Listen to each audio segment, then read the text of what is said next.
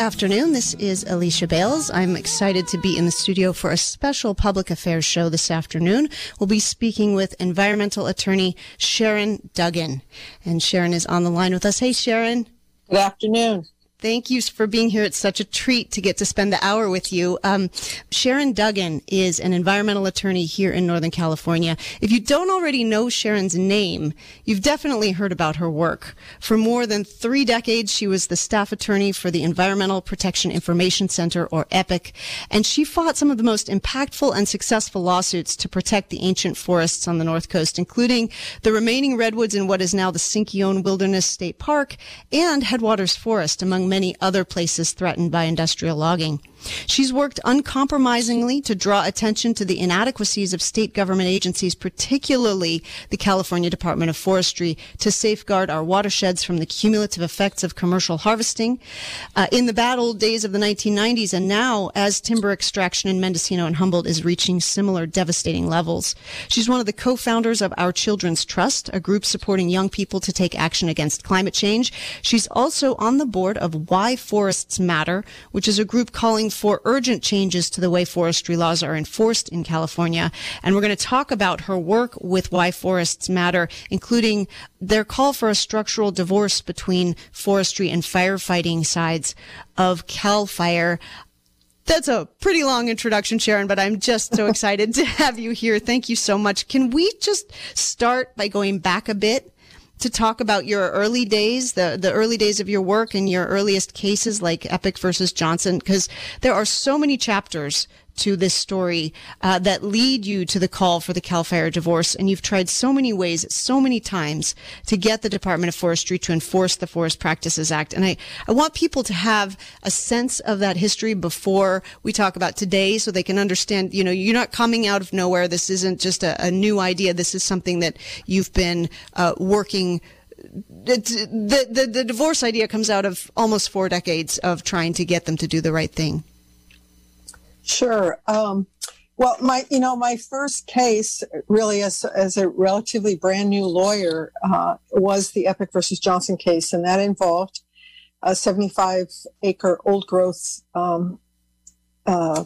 magnificent keystone, as the court ultimately referred to it, located in the Sinkyone, just above the Sinkyone Wilderness State Park. And the issue there was fundamental. There were a few issues. One was fundamentally the question of cumulative effect, which is that idea that if you're going to do something in one place, are there things going on around it that you've done or others have done that might increase or exacerbate whatever might be the effect, the cumulative effect of past, present, and future projects. And in this case, it was Georgia Pacific who had logged so much of the area around this particular grove that there was a real question about, whether what the timber harvest plan was suggesting would happen was an adequate analysis, or whether more needed to be considered.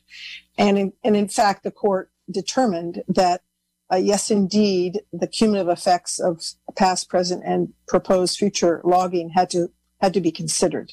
And there were other issues there too, most importantly, the archaeological issues and things like that. But the reason I mention the cumulative effects in particular is because in that case, the state took the position that it did not have to evaluate cumulative impacts because the forest practice review process had been given a functional equivalent determination by the legislature. In other words, the THP, the Timber Harvest Plan, was considered the functional equivalent of an environmental impact report under the California Environmental Quality Act, and therefore it could be exempt.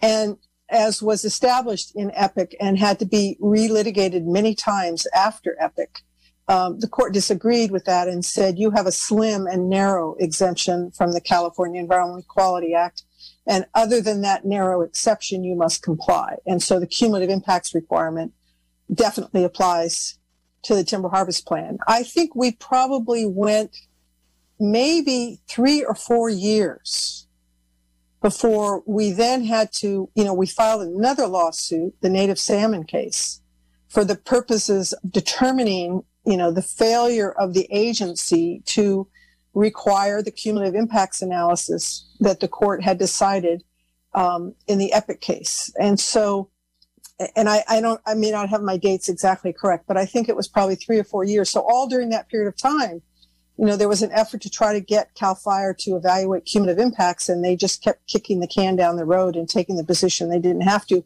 and carrying the voice of the industry in doing so. And so ultimately we had to file a case just on the specific controversy of whether or not they needed to have rules in place to evaluate cumulative impacts. And again, we were successful in achieving that outcome, and they adopted cumulative impacts rules, which, from some perspective, including mine, they weren't as strong as we would have liked them, most particularly because they didn't set standards. They really kind of just set forth a whole palette of pieces of information that could be provided, but everything was really left up to the plan submitter. So, well, let me ask about Epic versus Johnson was in the early 80s, right? We're talking about a very long time ago. I think we filed it in 83, and I think the decision was in 85. Yeah. And then the native salmon case was probably in the late 80s? No, I think it's more like 1990, 91, something like that. We had to go to the Court of Appeal because they argued that we had no right to be there, and the court said they do have a right to be there.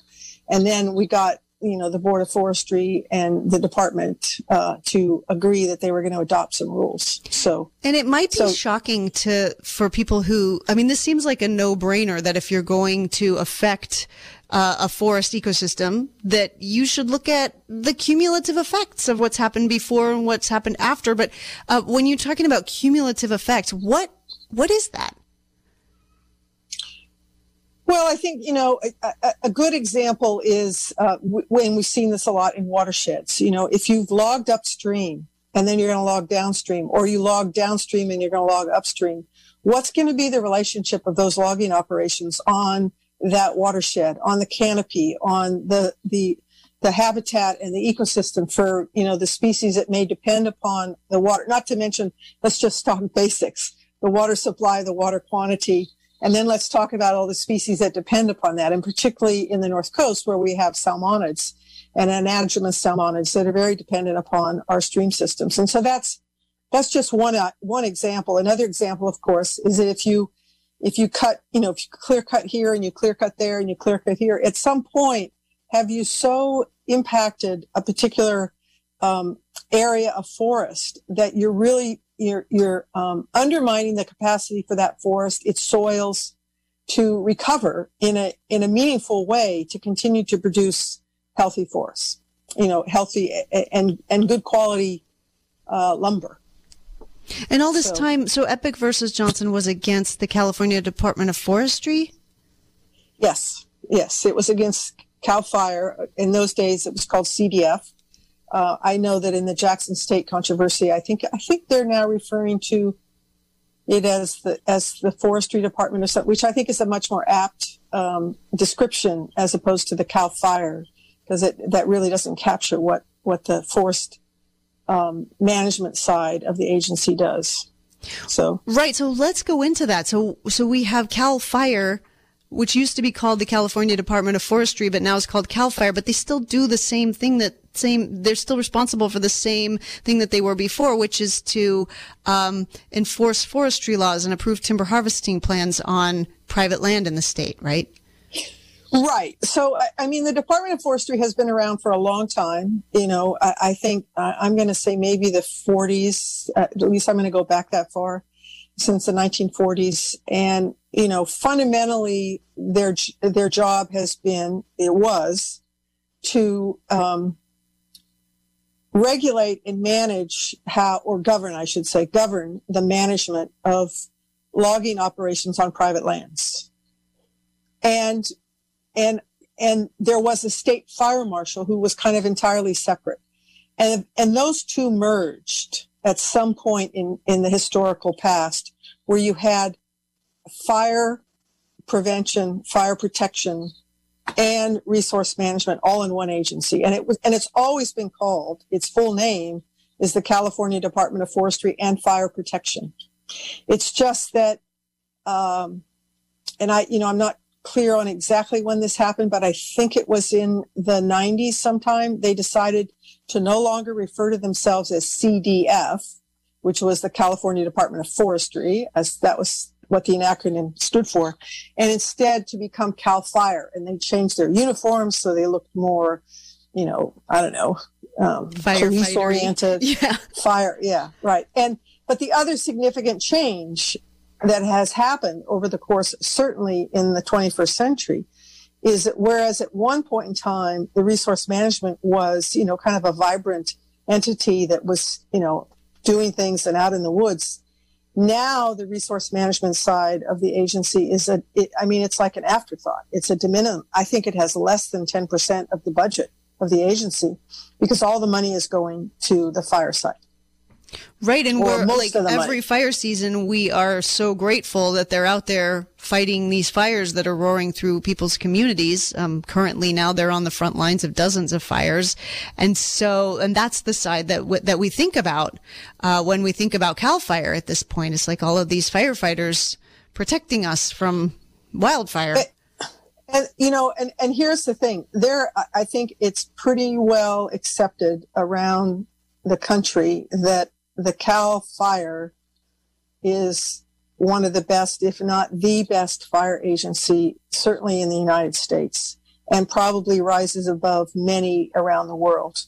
The challenge that we have, and we've had now for many years, is that the forest resource management side of the agency is quite the opposite. It has failed in its leadership and governance to manage our private forest lands. They are supposed to be managed in a way in which high quality wood product is provided. And that means healthy. That means you have to have big trees. You have to have healthy forests in a manner which protects all the natural resources and the economy.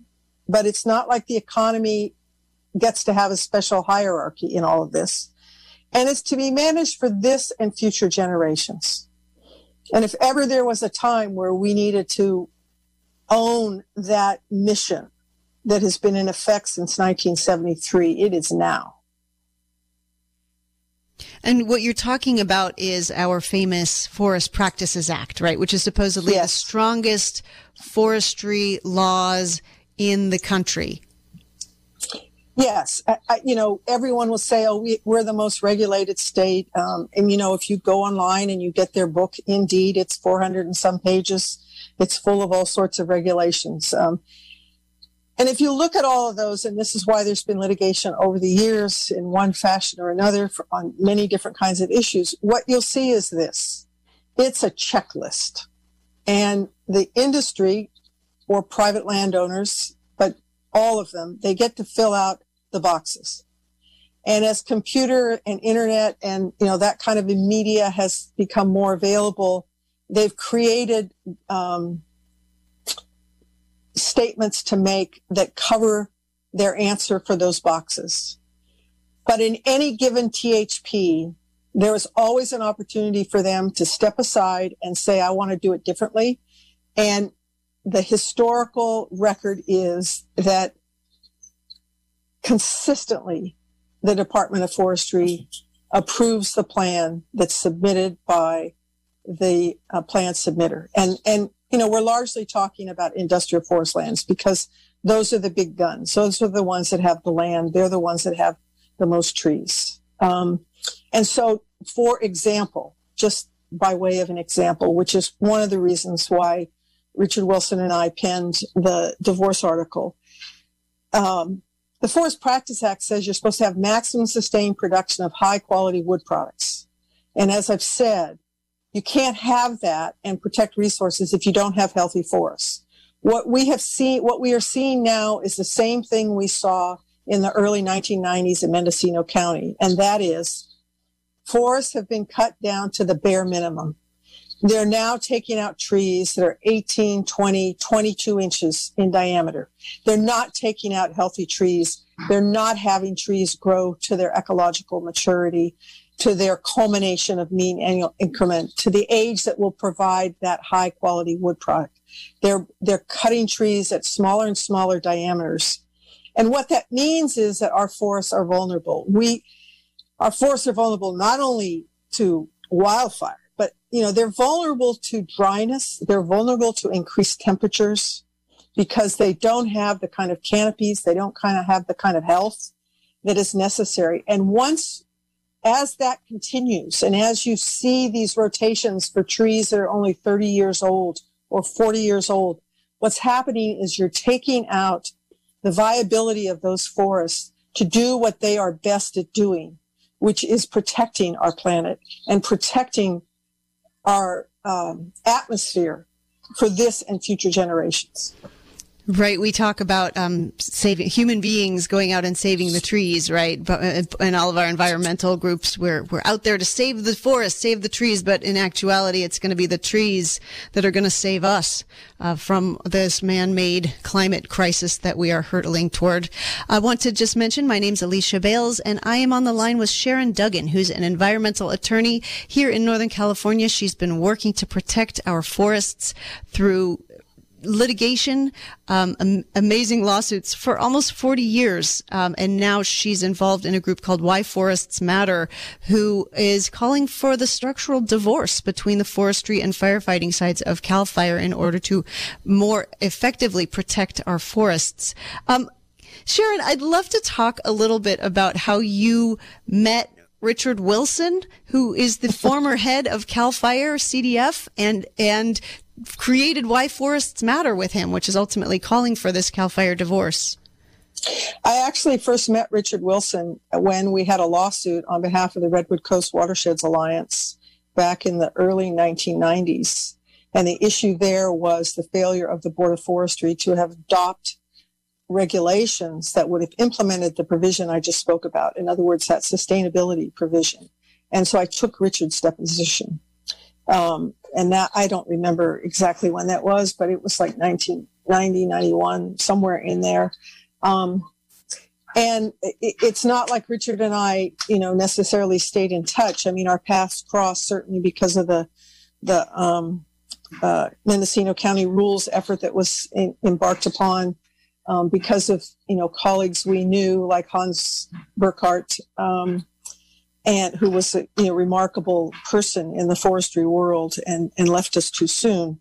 And so that's how I met Richard. And, basically by suing him. Essentially. Yeah. And so we've stayed in touch over the years in one manner or another. And there have been times when, because of Pacific Lumber and what happened with Maxam, I kind of was able to reintroduce myself to Richard in a different way when he was involved in the Qui Tam case against Palco and Maxam. And so that's how I met. And when he started the Why Forests Matter organization, I said I would be most willing to work with him because I think that, the message is really very, very simple, which is that, we need to take care of our forests. We have not had the leadership that our Forest Practice Act requires. Politics, for the most part, regardless of party, Republican or Democrat, has controlled. And the agency now, it's impotent. It's impotent when it comes to forest resource management. And I'm sure that there are those out there who could be offended by my saying that, but this is the reality. It's like we wanted to ignore climate change for, decades.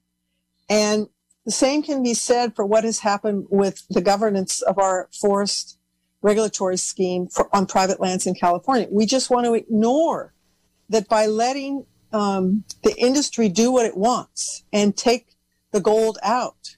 The gold rush has been huge for them. And we saw that in the most blatant ways with Maxam. We saw it with Georgia Pacific. We saw it with Louisiana Pacific. Those are all companies that came in and took the gold and then left. And now we have these economies and communities that suffer, and we don't have healthy forests. And until we get real leadership, which seems to not exist in Sacramento. It just doesn't. We're losing our forests. And I looked for that statement that was in the Jackson State THP. I couldn't find it. You may know it, but there was a statement by CAL FIRE in its THP that was, I think, submitted in 2020, essentially saying that climate change was, still a subject of controversy and that it hadn't been established, it hadn't been proved, which was something they undoubtedly lifted right from an industry THP. I know that John O'Brien, I think it's John O'Brien, I know he quoted it in his letter. But there you have it. We're out there doing the drama, and God knows it's horrible what's happening with the wildfires right now. But when you hear the director of the Department of Forestry act like this is something that was just, unexpected, unknown, worse than they've ever seen, given the manner in which they conduct their affairs, they should be ashamed of themselves. I wonder for people who, you have spent decades right in the thick of it, like doing everything possible to get CDF to enforce the Forest Practices Act, suing on timber harvest plans, suing on cumulative effects, suing on endangered species protections, and just every possible way that you can get the law to protect these forests. And you have found time after time that even with the best forestry laws on the books, as we've said, they still go ahead and cut every tree in the forest. As you described, the industry does what they want. I wonder if you can explain for people who aren't so close to it, what are the power dynamics? And I've asked this question a lot of times, but is CAL FIRE, the forestry side, is this a captured agency? Does the industry essentially guard itself, guard the hen house? I guess there's two ways that I would answer. I think, yes. In simple terms, the answer to your question is that the industry is in the catbird seat. Let's look at what happens with the Board of Forestry. SPI essentially has a permanent position on the Board of Forestry. SPI is the largest industrial landowner in the state of California, and it's the largest industrial timberland owner in the state of California, and it prefers clear cuts. Okay? And that's Sierra Pacific and Red. Sierra Pacific Industries and Red Emerson. Emerson. It's a privately held, and they have many, many different subsidiaries or whatever at this point within their bandwidth. So I think that is true. And and if you look back historically, you see that there's kind of this revolving door between industry, foresters who work for the industry, who then go to work for CAL FIRE, who then go back to work for the industry. So there's a very symbiotic relationship, if you will, between these. And how it is that these agency foresters are unable or unwilling to have an independent stance and implement the Forest Practice Act based upon its fundamental intent and mission. I don't know the answer to that. I've often wondered, how is it that the timber industry has so much influence in Sacramento? We know that these natural resource extractors, they wield a lot of power. And even though they are now a very, slim part of our budget and our economy in California, they still wield that power. And they do that whether it's Jerry Brown or Arnold Schwarzenegger or Gavin Newsom. Doesn't matter. There's a lack of understanding. The Byron Shares and the Tom Haydens are no longer in the legislature. We don't have advocates in the legislature who even understand forestry and understand now the critical element or value that these forests have, particularly in terms of the climate crisis. We've really underestimated the vulnerability of our forests, and now it's coming home to roost. And that's not to say that all of those other issues, the fact that it's federal land, that that they haven't managed a certain way, or that people are living within that rural-urban interface, all those different kind of factors that have led to the incredible disasters that are happening.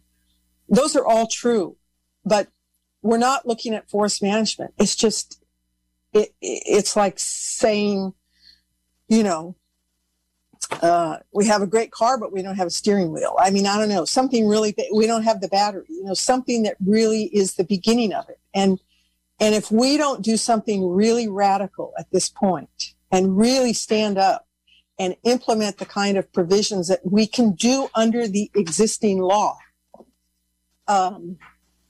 we'll lose one of the most important resources of the state of California, at least in the long term. We will. Mm-hmm. And one of the best chances, the best hopes we have for absorbing enough carbon to get us through this climate crisis that we are facing. Okay, so your proposal with Richard Wilson and Why Forests Matter is a CAL FIRE divorce. And what you're saying is that CAL FIRE's forestry side needs to be split off from the firefighting side. And what the name of your article is, The Case for Establishing an Independent Forest and Resource Management Agency to Secure Healthy Forests in California. So let listeners know what this vision is and why it's better than what's happening now. The vision is to have an agency that is solely dedicated to forest resource management, to give us those healthy forests that you know, I think rightfully so was envisioned in the 1973 Forest Practice Act, to allow for those healthy trees and healthy forests that will protect resources and provide high quality wood product.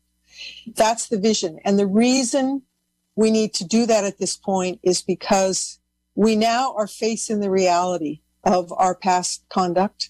And that is that we have wildfire seasons that are, you know, 6-8 months of every year, that those wildfires are more intense, all of which means that there needs to be a very singular focus on the wildfire. And we seem to have the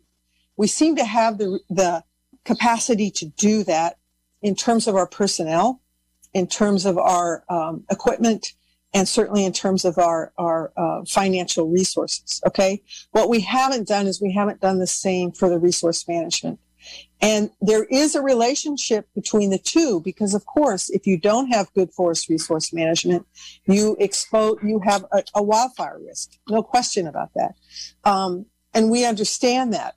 But if we don't deal with that initial management and make sure that we can guarantee these forests and turn around this system that just allows anything to happen based upon the owner's desire, we will lose our forests and we will just increase that fire risk, among other things. And so it's not perfect, absolutely not, but somehow there has to be a way to require this dedication and this commitment. It has to be made, and it hasn't been made. Well, how would it work if there was an independent forest and resource management agency that replaces or that CDF, the forestry side of CAL FIRE, morphs into, wouldn't it still, I mean, my question about it is, we know that CAL FIRE, the forestry side, CDF, it's hard to even know what to call them because we talk about them so much as a firefighting agency, but the forestry division, we know that it's so heavily influenced by the timber industry. I wonder if the timber industry wouldn't just migrate over to the new agency and capture it as well. What kind of safeguards would need to be put in place? Yeah, and this is where, you know, and I mean, I certainly try to make sure that we put that in the article. That's why I think we have to consider this a question of governance. Okay. This is about governance, and governance requires leadership. It doesn't require politics. It's about how do you govern in a way that's for the common good. That's what we're really talking about here. And you can do that and take care of those private interests. You know, we do it all the time in many different ways. I mean, for heaven's sakes, you know, you regulate industries that pollute the air, and you rein them in, but they're still able to function because that's what we need for the common good. And that's what's missing. And so we suggested the Department of Conservation because we are asked to provide, you know, a suggestion. And if there's any agency that would be the closest to what we thought would work, it would be the Department of Conservation, because indeed forestry used to be in the Department of Conservation way back in the day. And it has a broader mandate. It has a mandate that appreciates the need for this kind of conduct. And yes, there will need to be some sort of, I don't know what the right word is, but it's like a cleaning of the house, cleaning of the house, right. In a way that gives, the agency has to have the authority to act, and it has to use that authority. I believe they have that now, but they won't use it. And so that to me is a leadership void, and it's a leadership void that has been endorsed and accepted all the way up the so-called chain of command within the political world in Sacramento. So you've got to change that. And now we're seeing because of the fires this year and because of Ida and because of the flooding that's happening in New York today, finally you're beginning to see more and more of, this is climate change. This is what the climate crisis looks like. And if we don't act now, this is going to get so much worse. And we can no longer just say we're going to let the market decide. I mean, that's been CAL FIRE's thing all along. When it comes to forest resource management, we'll just let the market decide. And things will go up and down, and it'll all work out. The economy can rule. Private interests will take care of us. It's this public-private thing, and they'll take care of it. And that won't work. It will not work. Mm-hmm. Well, especially because they have a history of not just letting the free market work, but subsidizing the timber industry and the logging in all of these ways. Well, I mean, look, and this would be a good part of what I think would be helpful. First of all, let's just be clear that when anybody submits a timber harvest plan, they don't pay a penny, not a penny. You want to build a house, you want to add an addition to your house, whatever the case may be, you pay a lot to your planning department, to your building department, whomever. Okay. Those industry folks pay zero. And not only that, when there was an effort to try and cover the cost of just looking at these plans, not only by the Department of Forestry, but by the Department of Fish and Wildlife, by the Water Quality Board, by the Division of Mines and Geology, rather than get the legislature to require these plan submitters to pay something, what happened? A tax has been imposed on the lumber that you purchase at the lumber yard. Okay. So the public is now subsidizing the timber industry, to get their approvals and to pay for the state services. So that's an imbalance, and it's an imbalance that can get fixed. It just has to get fixed.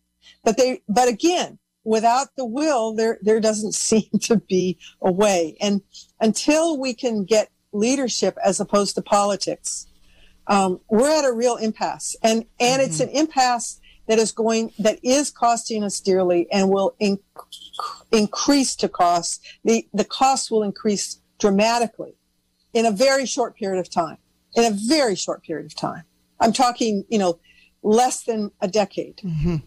Things are very, very bad, very bad. And, we have a duty not only to the people of the state of California, but frankly, to the larger world, to protect our forests, because temperate forests are one of the critical components. One of the critical components that we need for carbon sequestration. And how they manage, put that in quotes, manage, an understanding of how logging operations are affecting climate change and greenhouse gas emissions, and it's ridiculous. I do have that quote from the Timber Harvest Plan. Global climate change and the variables that influence this change are subject to intensive scientific investigations and debate. For now, the consensus is that temperature within the Earth's atmosphere is increasing, although exactly how and to what extent human activity plays a role in global climate change appears to be unknown. Yeah, well, and here's the thing. This is an agency of the state of California that the state of California claims to be a leader when it comes to climate change. And that's been the case ever since AB 32. So my question to the governor and to all of those people in the legislature is, how the hell could that be a statement of a state agency in 2020? Who is accountable for that? Because from my perspective, if ever there is an indication that there is a problem, that is it. It's an ignorance, it's a willful ignorance, and it's a complete disregard for the reality of the 21st century.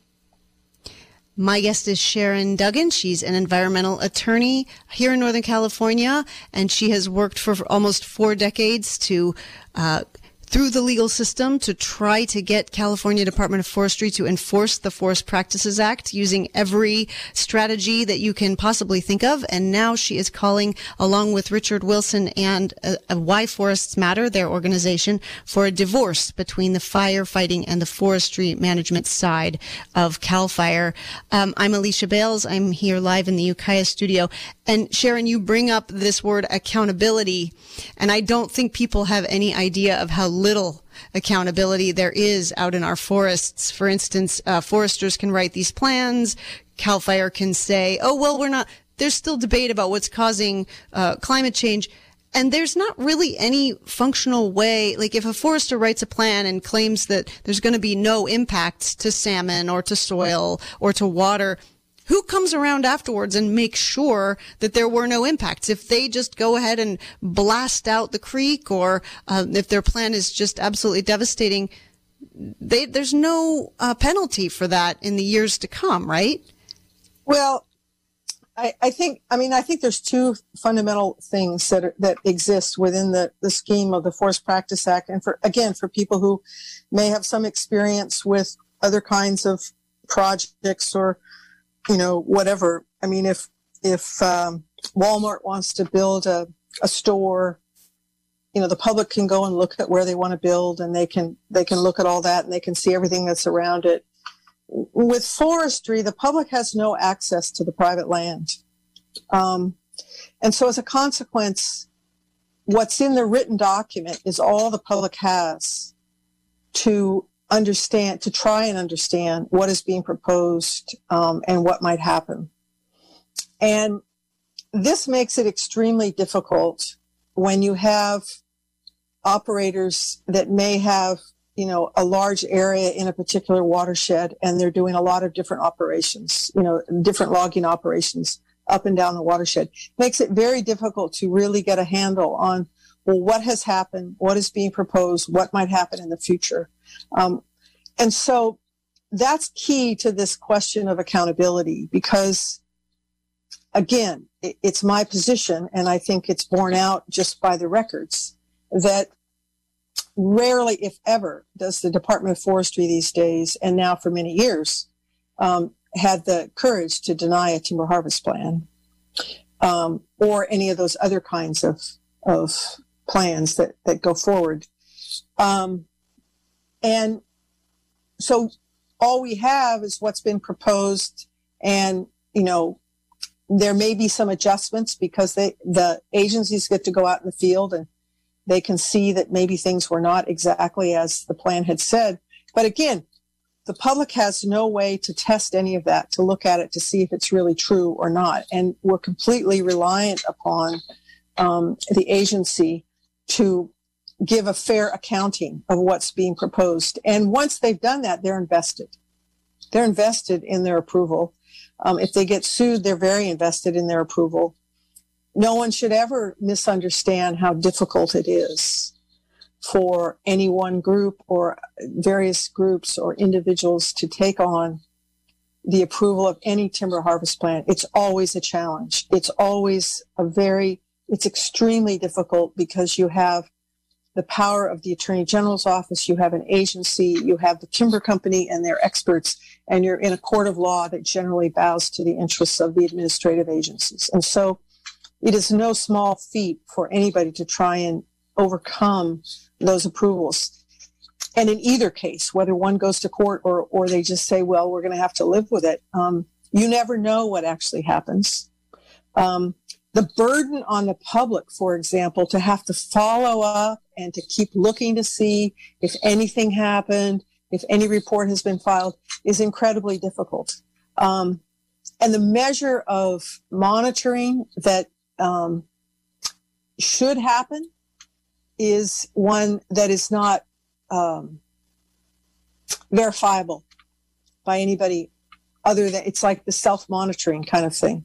So, but I think it's fair to say that because generally the agency lets the plan submitter do what they want, things turn out just as the plan submitter wants them to. At least on the harvest side, right? Correct. Right. They're going to get their trees, they're going to sell the lumber, and they're going to get the money for it. Right. And whether or not, over time, whether or not some of these areas that have been logged and relogged and relogged and reharvested, whether they're going to continue to produce at the same level and are going to have the same kind of productive soils, I think scientifically that is probably not the case. And so when they cut these trees smaller and smaller, and then they say, well, we're going to set this all up so we can have a nice even age forest where we can come in every 30 or 40 years, that they're not doing us any favors in terms of providing those healthy forests that we believe the Forest Practice Act requires. Have you had any response from legislators or anyone in Sacramento who thinks that the CAL FIRE divorce is a promising proposal? Not that I'm aware of. No. I mean, it's really, I have to say, we have a political class, right? And their job, I think, is to maintain their job. And I don't mean that for any individual. I just think as a general rule. And so they're always, hedging their bets about who they can accommodate. And when it comes to this issue, they're not willing to take on the timber industry, nor is, and if you had an agency that was prepared to stand up for itself, it might be different, but we don't have that. And basically now I think, the people who are in charge of the Department of Forestry are the fire people. That's where the money is. That's where all the advancement is. That's where it all is. And so the resource management people, I'm not saying that there's any individual that's not good or otherwise. I'm just saying that there is not a system of leadership that's inspired, that has a vision for what we need in the 21st century. And clearly the past, as much as everyone thought that the 1973 Act would really take care of things, on the issue of forests, on the issue of trees and sustainability and providing forests, the state of California has failed, in my opinion. And all you have to do is look at these log decks and see these little trees, and right, following the log trucks on the highways. It's like 30 trees on a truck. So, or 30. I guess they're 30 logs, the same tree. But yeah, Richard Wilson. When I talked to him, he said the trees just there's not a voice for the trees in this conversation. The trees just don't have a voice. Well, yeah, and the forest doesn't have a voice, so you can have, I think that there are times when the Department of Fish and Wildlife goes out of its way to make sure the spotted owl is protected, or the murrelet, or Anadromous salmonids. And, but that forest as an ecosystem that is so critical to our planet, that, I really feel like we haven't paid attention. We haven't paid attention, and we've taken it for granted. And now, we can no longer do that. Things are going to heat up. Gratefully, we haven't seen really bad big fires on the coast, but that's not to say, that's not to say they're not going to happen. As things dry out, and things get hotter. Yeah, that's the feedback loop. The hotter it gets, the drier it gets, the more that you expose the soils, the more that that's what encourages fire. It's what encourages disease. It's what encourages insects. and you keep doing that, and you drill down and you drill down. And that's, and so they no longer become the sequestering capacity. They don't have the sequestering capacity. I mean, it's a dynamic that happens. And, I don't think it's the case that they really have people in the department who really understand this. They don't have people in the department who really understand the whole, biological maturity of, a forest and sustainability. I don't think that exists either. I mean, I'm sorry, but I don't think, they look at whatever the industry submits and they say that's okay. And those projections are, we saw that with the Headwaters case. They have these crazy projections for what can happen 100 years from now. Well, you know what? It's not a 100-year time frame anymore.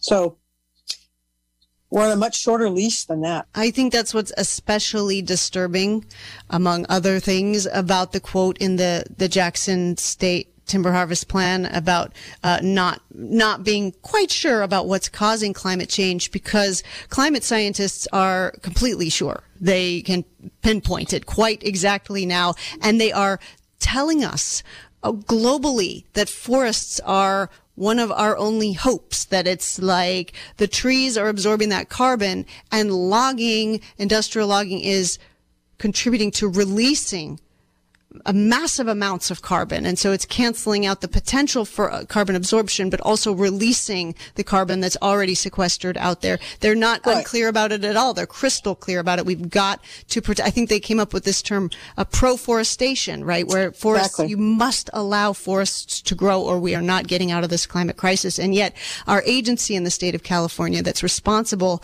for managing the forests is wishy-washy about the causes of climate change. It just makes you feel like, we need an intervention here. Well, yeah, and it's, I'm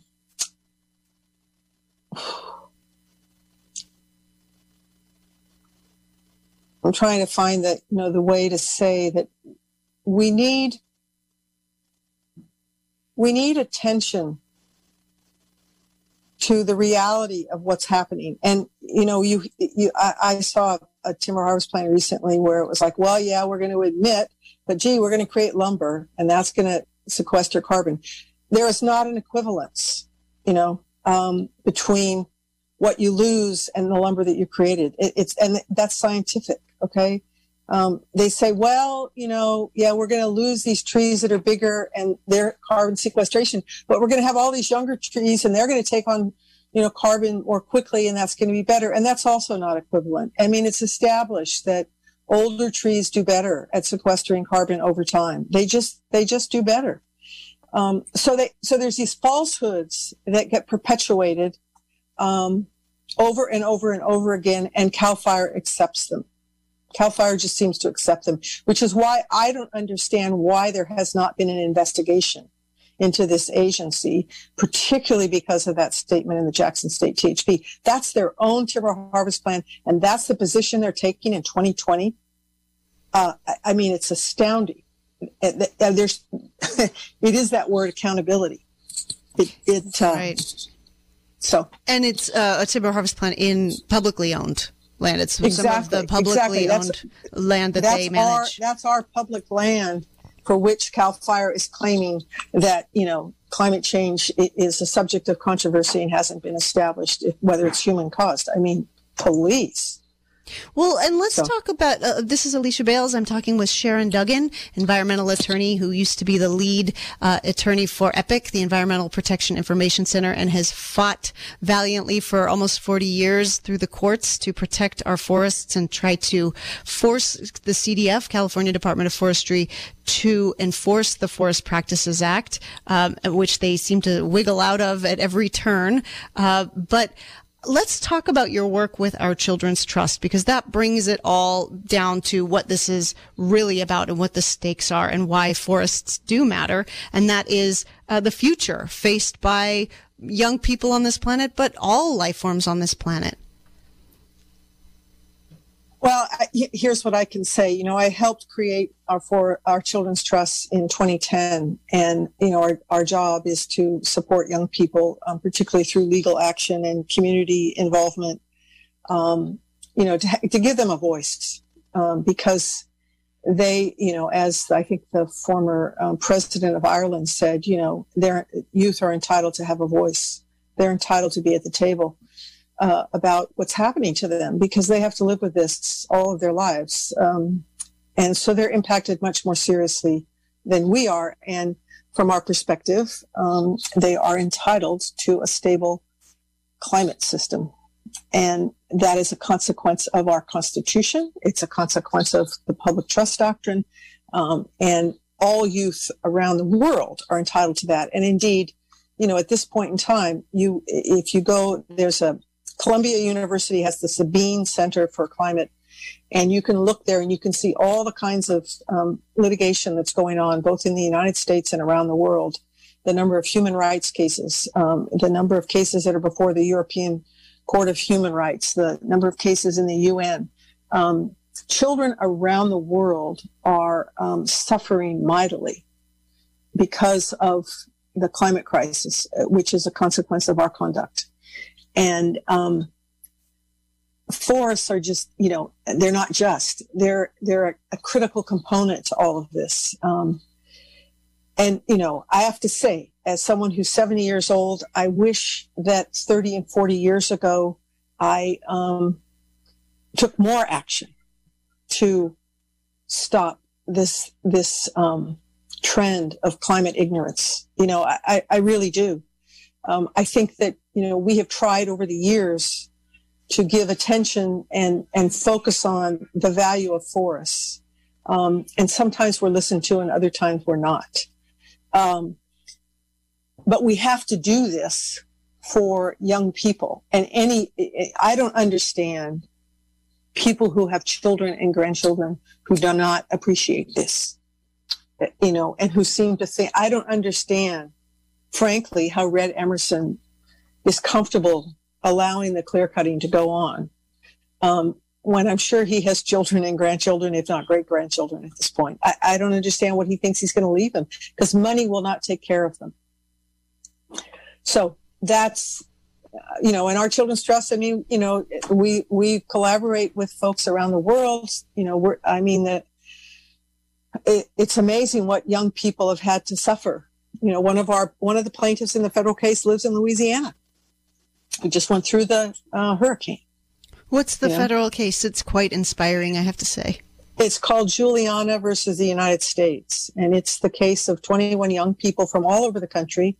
We have people from, we have a young Navajo person. We have the youngest, who's now 13, lives on a barrier reef island off the coast of Florida. He's experienced hurricanes.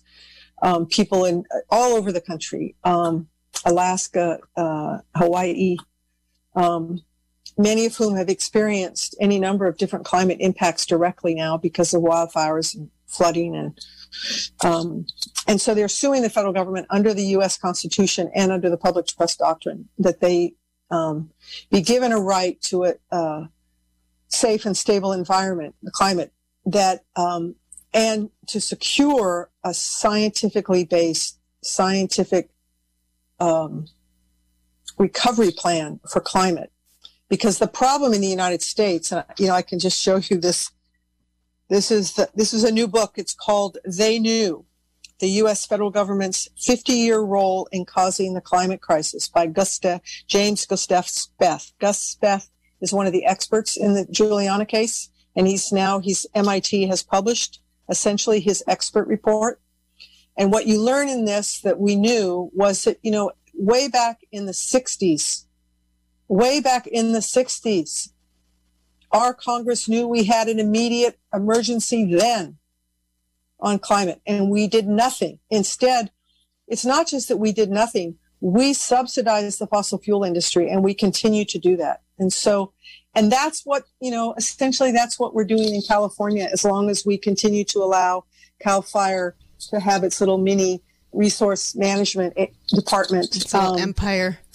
Well, and you draw the connections between the fossil fuel industry and the timber industry as well, in terms of, the nexus is in the carbon credits scheme. Right. And there's just a report that came out that analyzes the whole carbon offset program that California has and how people have, Microsoft and any number of other big outfits, have purchased carbon credits because of our forests in California. And of course, those are vastly overestimated in light of all the fire that's going on. We're increasing our emissions right now in the state of California once again because of our forest fires. We subsidize, as the government of the United States has subsidized fossil fuel, as has the state of California, and we subsidize the timber industry so that they get their benefit and we lose. And it really is time for that to stop. And we think one way to make that stop is to just create a different agency that's going to be held accountable and is going to hold the private landowners accountable to make sure they manage their forests consistent with and in compliance with our laws. Well, Sharon Duggan, it's been a thrill to talk with you. We could talk for hours more, and I hope that we do. Thank you so much for talking with me today. Well, thank you very much. I appreciate it, and I wish everyone well in these very difficult times. Where can people go to find out more about the Cal Fire divorce and why forests matter? Is there a website? I think it's Why Forests Matter. I don't know what. If they just Google Why Forests Matter, they will find. They will find you. They will find the website. And I hope that they do, because it's a fascinating proposal and it's well researched and well documented and very compelling. Thank you. All right, Sharon, we'll talk soon. Thanks so much. All right. Take care. Bye. Bye. And I am Alicia Bales. I'm live in the Ukiah studio. Had the thrill of my life just getting to interview Sharon Duggan for an hour. Thank you all for listening. I'm going to continue with my series to talk with policymakers and leaders in forestry and climate. And I will be back. I think my next show is Byline Mendocino a week from tomorrow morning at 9 o'clock. And I'm sure that we will be talking more about this. So thanks very much for listening. And stay tuned next for Democracy Now!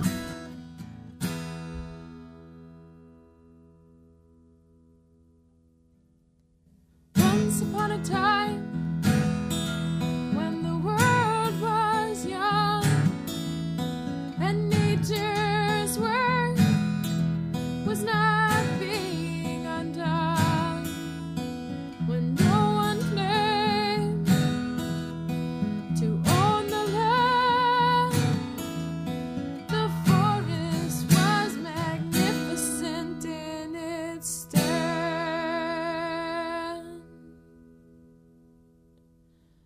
When the vast and wild. This podcast was produced by KZYX-FM, Mendocino County Public Broadcasting, local community radio for Mendocino County, California. If you enjoyed the program and you'd like to hear more, in Northern California you can tune in anytime to KZYX at 90.7 FM in Philo, KZYZ at 91.5 FM in Willits and Ukiah, and 88.1 FM in Fort Bragg. If you're listening to this podcast from further away, we also stream live 24 hours a day at kzyx.org, where you can hear our eclectic range of locally produced music, public affairs, and news, along with daily state and national news programs and breaking news. You can also find out how to become a member to keep KZYX on the air. Thank you for listening. Upon the land, and life prevailed as nature planned. Well, tell me what